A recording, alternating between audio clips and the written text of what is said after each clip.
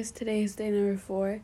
Today we're going to open our Bibles to Mark 9, because today we're going to focus on a day in the life of Jesus. So today we're just going to basically learn that majority of Jesus' time here, he spent teaching and preparing his disciples for what's going to come in the future. So it was a day that Jesus took Peter and James up a mountain with John, right? And there he kind of transformed. His skin started to become white, dazzling white, and whiter than anyone in the world could bleach them.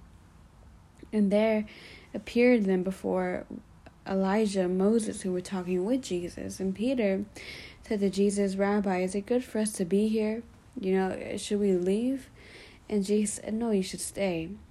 And then they didn't know what to say. They were so frightened. And then a cloud appeared, and then a voice came from the cloud saying, "This is my son who I love. Listen to him." And suddenly, when they all looked around, they no longer saw anyone. It was just Jesus. As they were coming down the mountain, Jesus gave them orders not to tell anyone what they had seen until the Son of Man has risen from the dead.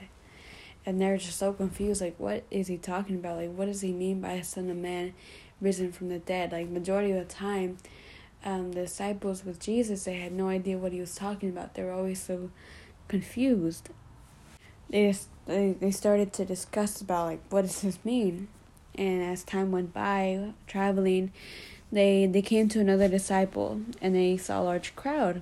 And they were just arguing. The law was arguing with the crowd. And the people saw Jesus, and they were overwhelmed and with wonder, and they ran to greet him. And then Jesus asked them, "What are you guys arguing about?"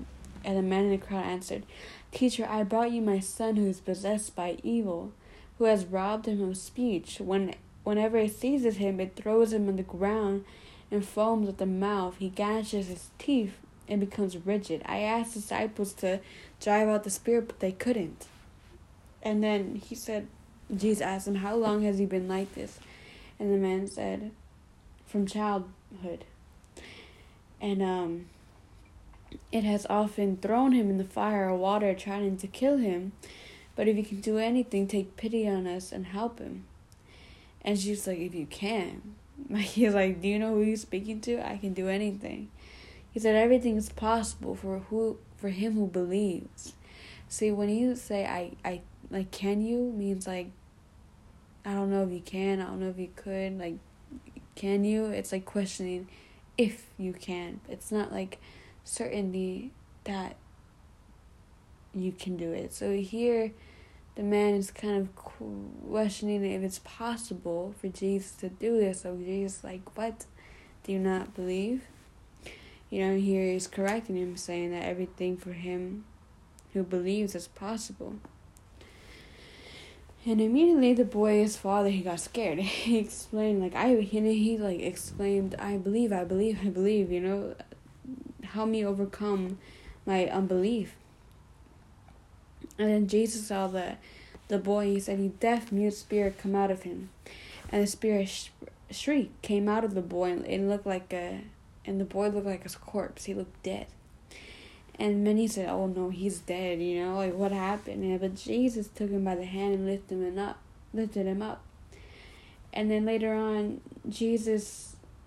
after Jesus has gone, his disciples asked him privately, "Why couldn't we drive him out?" And Jesus replied, "This kind can only come out by prayer."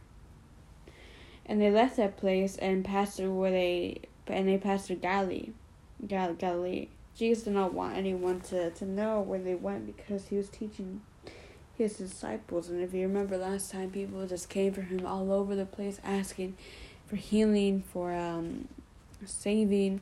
But Jesus, his main focus was to just teach his disciples. That's what he did almost every single day. That's what he spent most of his time doing. And then Jesus did not want anyone to know where they were, because he was teaching his disciples. And he said to them, "The Son of Man is going to be betrayed in the hands of men. They will kill him. After 3 days he will rise." But his disciples did not understand what he was trying to say, and they were afraid to ask him about that. Later on, they went to Capernaum, I think how you pronounce it. And when he was in the house, he asked them, "What were you arguing about on the road?" But they kept quiet because on the way they had argued about who was the greatest. And sitting down, Jesus called the 12 and said, "If anyone wants to be first, he must be the very last, and the servant of all." He took a little child and had him stand among them. And he said, Whoever welcomes one of these little children in my name welcomes me. And whoever welcomes me does not welcome me, but the one who sent me." And they're like, "Teacher," John said, "Teacher, we saw a man driving out demons in your name, and we told him to stop because he was not one of us." And Jesus said, "Do not stop him. No one who does a miracle in my name can do the next moment say anything bad about me. For whoever is not against us is for us. Whoever is not against us is for us. Anyone who gives you a cup of water in my name because you belong to Christ will certainly not lose his reward. And if anyone causes these little ones to believe into me to sin, it would be better for him to be thrown in the sea with a large millstone tied around his neck. If your hand causes you to sin, cut it off. It is better for you to enter life made with 2 hands than go to hell. And if your foot causes you to sin, cut it off. It is better for you to go to heaven with 1 foot than go to hell with both. And if your eye causes you to sin, pluck it out, because it is better for you to go to heaven with 1 eye than go to hell with both. For hell is a place where worms does not die and the fire is not quenched. It is always on and never turns off. And everyone will be salty with fire. Salt is good, but if it loses its saltiness, how can you make it salty again? So that is basically a day in the life of Jesus. He just basically went healing people. He went teaching his disciples about everything, guiding them. That was his purpose right now, to basically prepare his disciples to be able to help them or prepare them to carry on his work after his departure. So remember how Jesus is going to leave. He's basically trying to train these disciples for them to understand what's going on, what's the words God on, like everything he wants for them to know. He's leaving them with it so they can teach it on, use it on after he leaves. If that makes sense. But with knowing that he'll leave soon, he just wants to leave everything with them.